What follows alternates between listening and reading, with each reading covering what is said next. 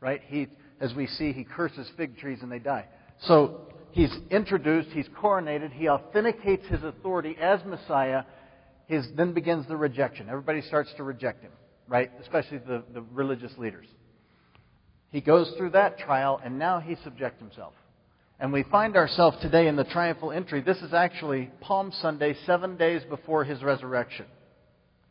Okay, we are in the Easter season, and the Ash Wednesday that's 40 days before started a couple weeks ago. Okay, 40 days before the resurrection of Christ. We find ourselves today at Palm Sunday, 7 days before this triumphal entry, 7 days before his resurrection. Saturday, leading up to that, in John chapter 12, so let's pretend last night, we're 7 days from, let's go back 2,000 years. We find ourselves at Bethany, and we're in that room, and Jesus is anointed. Okay, Mary takes the perfume and anoints him for burial. Sunday, today, Jesus is riding in on this triumphal entry. Tomorrow, he's going to clear the temple. Tuesday and Wednesday, he's going to do some additional teaching. Monday, Thursday, he's going to have the Lord's Supper. Friday, he's crucified. Sunday, he's raised from the dead. So that's where we are in this particular section of Mark right now. Okay? The triumphal entry. The response. In parallel passages in Luke chapter 19 and John chapter 12, we know this to be a momentous event. Okay? A very large crowd of disciples, it says in Luke chapter 19. In John chapter 12, it says, many went up from the country to Jerusalem looking for Jesus. There's a stirring going on as he making his way into Jerusalem. A real stirring. Many people, because they had heard that he had given this miraculous sign, went out to meet him. So the Pharisees said to one another, see this? This is getting us nowhere. The whole world has gone after him, is the way it's recorded in John chapter 12. So there's quite a hubbub brewing as Jesus is making his way into this triumphal entry. And don't you think that would be the case? I mean, it's not a mystery. If there's a guy cruising around the Vale Valley, from East Vale all the way to Gypsum, and he's raising people from the dead, and he's healing people of diseases, he's parting or calming storms out on Sylvan Lake, whatever. I mean, there's a giant hubbub going here, okay? And they know that Passover is coming. And they're looking for that Messiah. And he's been preaching. This is why I was sent, to preach and to teach throughout the land. So he's been preaching the gospel. He's teaching them Zechariah 9:9. He's told them about, you remember back in Ezra and Nehemiah, when as soon as that decree is issued, there's going to be a certain amount of time? That time's now. Remember, he opens up Isaiah. He reads from Isaiah and says, the time has come, the Spirit of the Lord is upon me to proclaim the good news. They know, especially the disciples. But even those people, the madman of Gadara and the Gadarenes in that tomb, let me go with you, cast out the demons, let me go with you. No, you go back and tell the people. There is a giant hubbub brewing, and this is a big time of the year anyway. This is Passover. And there are throngs of people making their way to come and celebrate the Passover. So this is no small event. Jesus, on his way, they approached Jerusalem and came to Bethphage and Bethany at the Mount of Olives. And Jesus sent two of his disciples. He said, go to the village and I want you to go get me a donkey. That's symbolic, right? Zechariah 9:9. I really don't think any of this stuff, this is my own perception. It's not a real mystery. They know he's Messiah. Right? They know Zechariah. Go get me a donkey. Well, that's what you taught on last week. I know. Remember, I'm Messiah. I mean, this is getting kind of weird. Not weird. It's getting exciting. Okay, go to the village. Tell them you must enter. Find a colt tied there. Verse 4. Let's go on to verse 4. They went and found that colt, just as he had said. As they untied it, some people standing there asked, what are you doing untying that colt? What are you doing, my donkey? Well, Messiah wants it. Oh, okay. It's cool. We don't need trouble with Messiah. And they know exactly where it comes from. They answered as Jesus told them. Verse 7, when they brought the colt to Jesus and threw their cloaks over it, he sat on it. They know what's going on here. They'd cut branches in the fields, and those who went ahead of those who followed shouted, Hosanna, blessed is he who comes in the name of the Lord. They are rejoicing as they see Messiah, and that's Psalm 118 being praised. Blessed is the coming kingdom of our father David. Hosanna in the highest. Jesus entered Jerusalem and went to the temple. He looked around at everything, but since it was already late, he went out to Bethany with the 12. In Luke's account, we see Jesus weeping as he approaches Jerusalem. And he wept as he looked down on Jerusalem. I don't know why. It doesn't say why. Possibly because they didn't recognize him. There should have been, the entire Jerusalem, city of Jerusalem should have been on fire looking for this guy. They should have known just as much as the Magi knew when he was born. But there's still a good hubbub. Perhaps it was because he saw the impending doom that would occur once again as it had in years past. At the very end of Kings, at the very end of Chronicles, when we see Jerusalem smashed for her spiritual adultery, for her turning her heart against the Lord. And he knows and he prophesies. He said, in 70 years, this place, there's not going to be one stone left on the other. Or there will not be one stone left. 70 years later, Titus comes in and wipes Jerusalem out. Maybe he's crying because of that. He sees all the carnage and stuff. We don't know. But he's weeping. And presumably so, weeping at the condition of Jerusalem.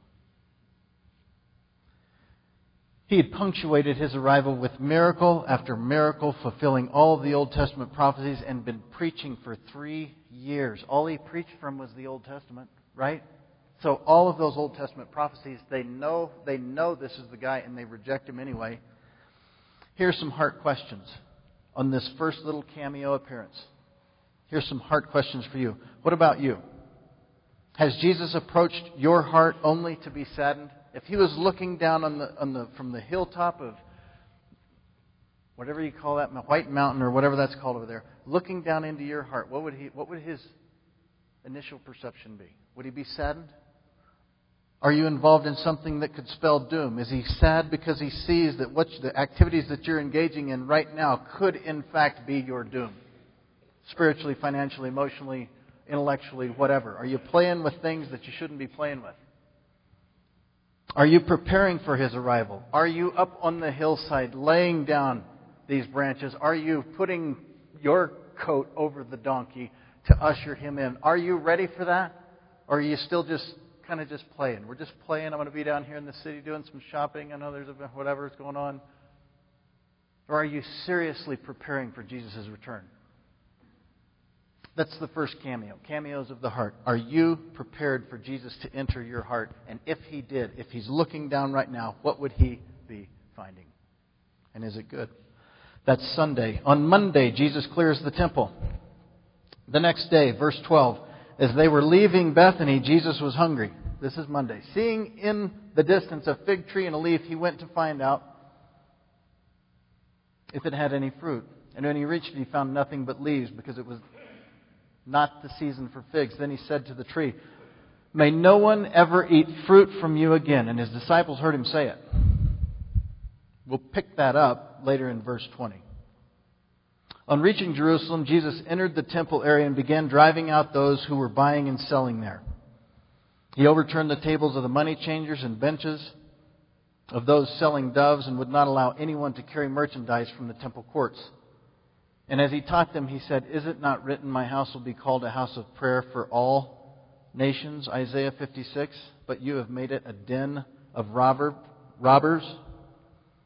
Quoting Jeremiah 7. The chief priests and the teachers of the law heard this and began looking for a way to kill him. For they feared him, because the whole crowd was amazed at his teaching. When evening came, they went out of the city. Now, isn't it interesting, just first pass, there are temple guards, and they're bad dudes. They're just like any other armed guard we know today. It follows around a Brinks truck or anything. They will blow your head off if you try to break in. Temple guards, no different. Okay? Jesus goes in there, turns this thing upside down. They don't lay a hand on him. They can't. Remember several accounts through the Scriptures, and he walked through the crowd. He's got all the authority in the world. Jesus clears the temple. We'll get back to the fig tree, like I said later. The temple had been corrupted as corrupt as the world outside of it, using forbidden measuring standards, forbidden in the very Levitical law that these priests were practicing on Passover. to sell these doves and goats and lambs and whatever you could afford, right? There was in Leviticus chapter 19. These guys know the Old Testament law. Leviticus 19. Do not use unbalanced ways of measuring. Do not charge somebody more than you can get just the equal fair market value for stuff that they're trying to offer. They're coming to worship me. And they're violating Leviticus 19 right out of the gate. Not at all like God had promised in Isaiah 56 when He said all the nations are welcome to come. And even in Leviticus 19, it talks about the aliens. If an alien comes and wants to sacrifice, let him sacrifice. We'll welcome them in. Play it out. But they had made such a scam out of this sales and secularization and merchandising of this time period to make profit that they were driving out the Gentiles. They wouldn't even let them in, allowing them to sacrifice to the Lord that they recognized as choosing Jews first. That's fine, but they still wanted to be a part of it, and they were keeping them out.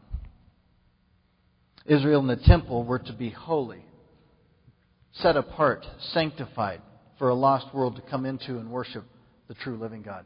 That is why He elected Israel in the first place, so that the nations would look in and give praise to their God. Not different than Matthew chapter 5, the Sermon on the Mount, right? Let your light shine before men that they may see your good deeds and praise your God in heaven. Good. Wow, Sean he is involved. That guy is a man. Look at Ivan and Linda. Look what they're doing. The neighbors look around. They look into them and give praise to the God. They're serving a mighty God. Mike goes over, works with these electricians, doesn't swear, keeps his head, keeps his cool, keeps them encouraged. They look in. That guy's different. Praise his God. Heart questions. Heart questions. Cameo number 2 if you're taking notes. Do you have a different standard of measuring inside the church as you do outside? In other words, do you measure sin the same on Sunday as you do Monday through Friday? If Jesus were to walk in, our body is the temple of the Holy Spirit, right? 2 Corinthians 6:16.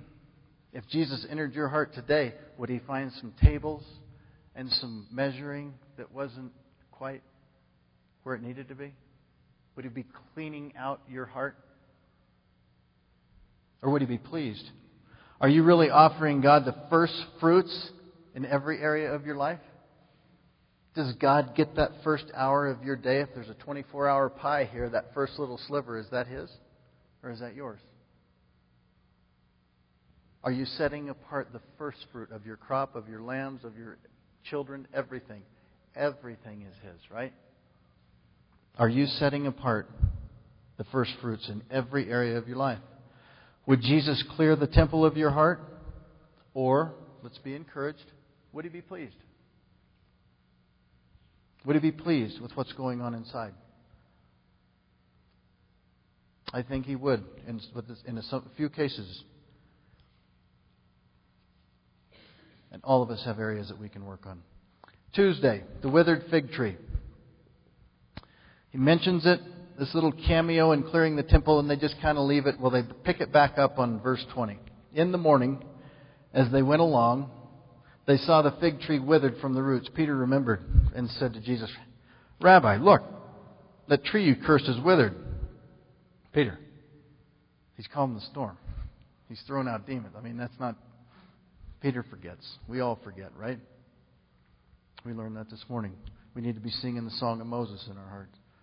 Have faith in God, Jesus answered. I tell you the truth, if anyone says to this mountain, go throw yourself into the sea, and does not doubt in his heart, but believes that what he says will happen, it will be done for him. Therefore, verse 24, I tell you, whatever you ask for in prayer, believe that you receive it, and it will be yours. And when you stand praying, if you hold anything against anyone, forgive him, so that your Father in heaven may forgive your sins. Okay, I believe that the fig tree represents two things. The nation of Israel, and this is not just my belief, the commentaries that I was reading and preparing this. The nation of Israel and the Christian, bearing no fruit. There is an area in your life and mine where we are bearing no fruit. And we need to come to grips with that. That's okay. That's what this is all about. The entire epistles, Lori and I were talking about this last week. All of the epistles that Paul wrote were written presupposing all the time that you weren't going to do any of it, right? So be encouraged. Right? That's why they're written. Think only on those things that are pure and lovely and admirable, true and noble and right. If anything is excellent or praiseworthy, think about these things, Paul says. Set your mind on that stuff. Why does he write that? Because he's presupposing that you're not going to be thinking on pure and lovely and admirable, true and noble and right. That rat thing, by golly, I'll tell him a thing or two. And you just go on and on and on, right? He presupposes that we need to be instructed. Not different than here. There is fruit in our life that we just need to deal with. We need to be producing fruit. Israel at the time of Christ was playing religion and full of hypocrisy. Israel had become what Jesus described the church of Laodicea, wretched, pitiful, poor, blind, and naked. That's his accusation. I hope and pray that our church is not wretched, pitiful, poor, blind, and naked. If that was Jesus' description of Eagle Bible Church before the Father. I don't think that's the case at all. But we want to be aware, be looking, anticipating to His arrival and preparing ourselves, setting ourselves apart as holy, setting the first fruits of our life, every area of our life, be giving that to God so that we are prepared when He does come. Heart questions. The cameo of the fig tree. Would Jesus find your life bearing the kind of fruit that would please Him? Thoughts, music, relationships, quiet time, witness. Would Jesus remove your lampstand, as He described in Revelation 2, the Ephesian church, if He were to examine your fruit? Are you abiding in Christ? If you want to, you don't need to, but if you want to, turn over to John chapter 15. This particular passage in Mark chapter 11 has been so taken out of context. There have been entire organizations built on that particular passage. Ask whatever you wish and it will be given to you. So we have to take the full pail of Scripture when it's talking about praying, and we'll pick it up in John chapter 15 and verse 5. I am the vine, and you are the branches. If a man remains in me and I in him, he will bear much fruit.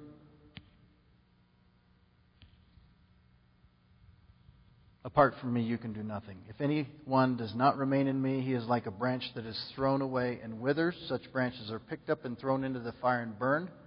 If you remain in me and my words remain in you, ask whatever you wish and it will be given to you. This is to my Father's glory, that you bear much fruit, showing yourselves to be my disciples. If you move on down to verse 16, you'll find out what kind of fruit. Cars and Cadillacs and big houses and fancy things. Verse 16, you did not choose me, but I chose you and appointed you to go and bear fruit that will last.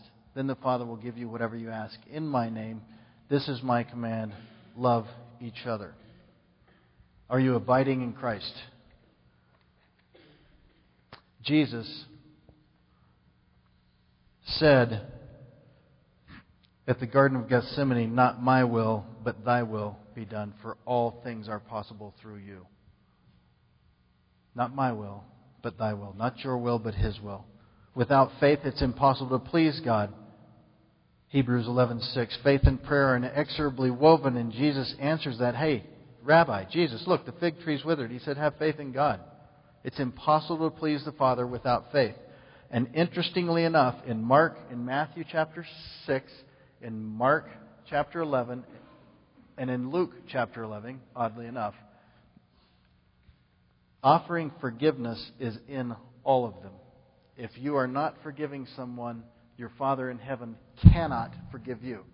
Now that's a powerful, and you can chew on that over the week. If you are holding a grudge in your heart, if you are not forgiving somebody in your life, and you haven't forgiven them, your Heavenly Father cannot forgive you. It's a very, very powerful conditional statement on your salvation and on your forgiveness. It's an interesting thing, and an interesting topic among heady theologians that we don't need to get into. Heart questions. So the withered fig tree. Cameo number 3, the withered fig tree. Is your faith and prayer life Christ-focused, or is it you-focused? Are you praying for others to bear fruit, and that their eyes of understanding may be enlightened in order that they may see the width and depth and breadth and height of Christ's love and the glorious riches of the saints, as Paul did, Ephesians chapter 1, Philippians chapter 1, Colossians chapter 1? all of Paul's prayers are sheep focus, are his people focus. Is that the way your prayer life is? Or is it you focused?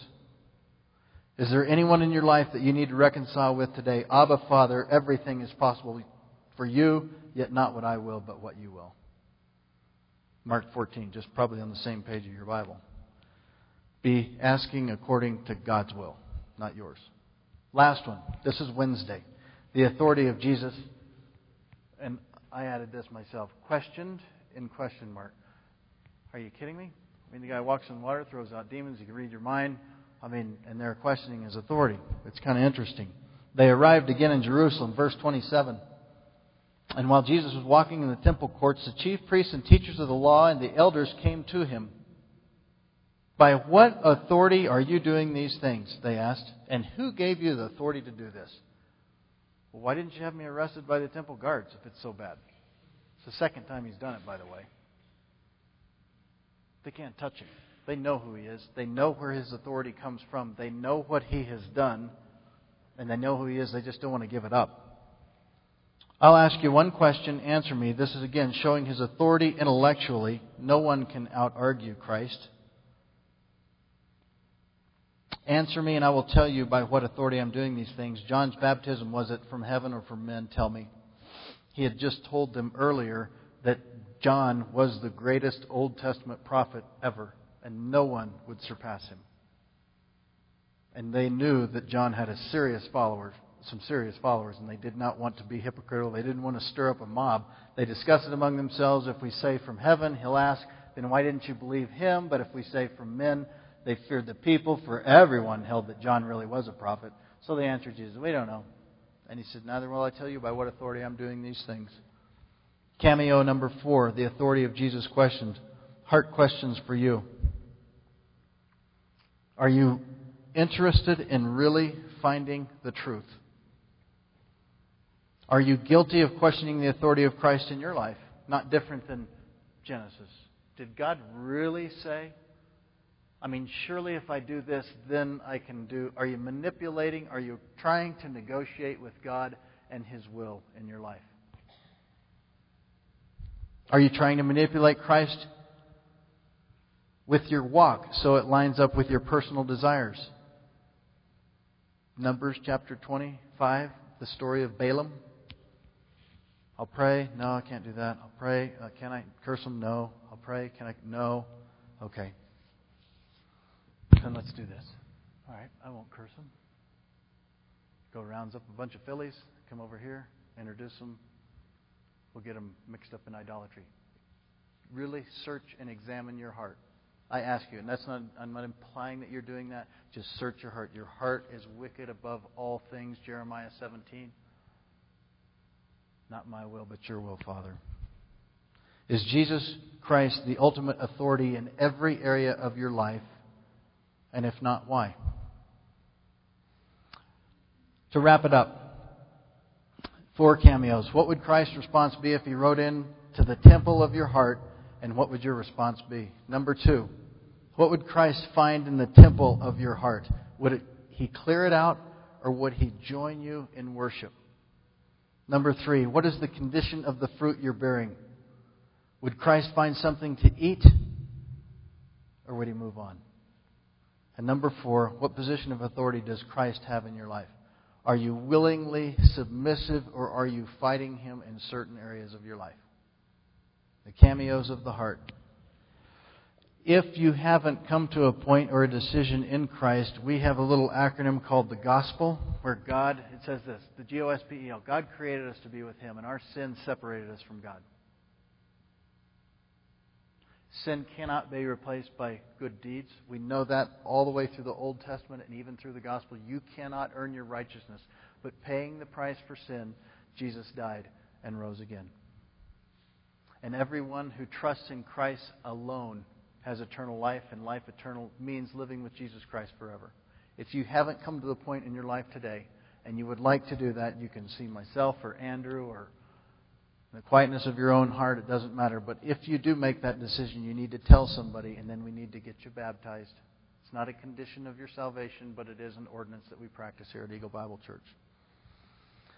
In just a minute, we're going to start handing out the elements because we practice two ordinances, one of those being the Lord's Supper and the other is baptism. But before we pass out the elements and we play a little song here as you pray, remember what Paul said, a man ought to examine himself before he eats of the bread and drinks of the cup. For anyone who eats and drinks without recognizing the body of the Lord eats and drinks judgment on himself. So as you spend the next 60, 70, 120 seconds, spend it in repentance before the Lord, asking the Holy Spirit to reveal to you what it is you can do to be a temple of our living God.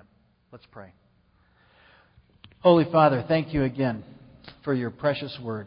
And I pray, Lord Jesus, that each one of us here would prepare and be among the throngs of people that were escorting you into the very temple of our heart. That you would not find anything, Lord, that would be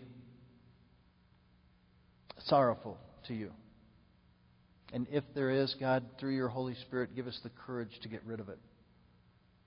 Lord, we pray that in every area of our life we're bearing fruit. And Lord, lastly, we pray that we just submit ourselves to your full authority in our lives. We thank you for your word. We thank you for what you've done at Calvary. And thank you so much, Lord God. Just pray that your Holy Spirit would continue his transforming work. And it's in Christ's name we pray all these things. Amen.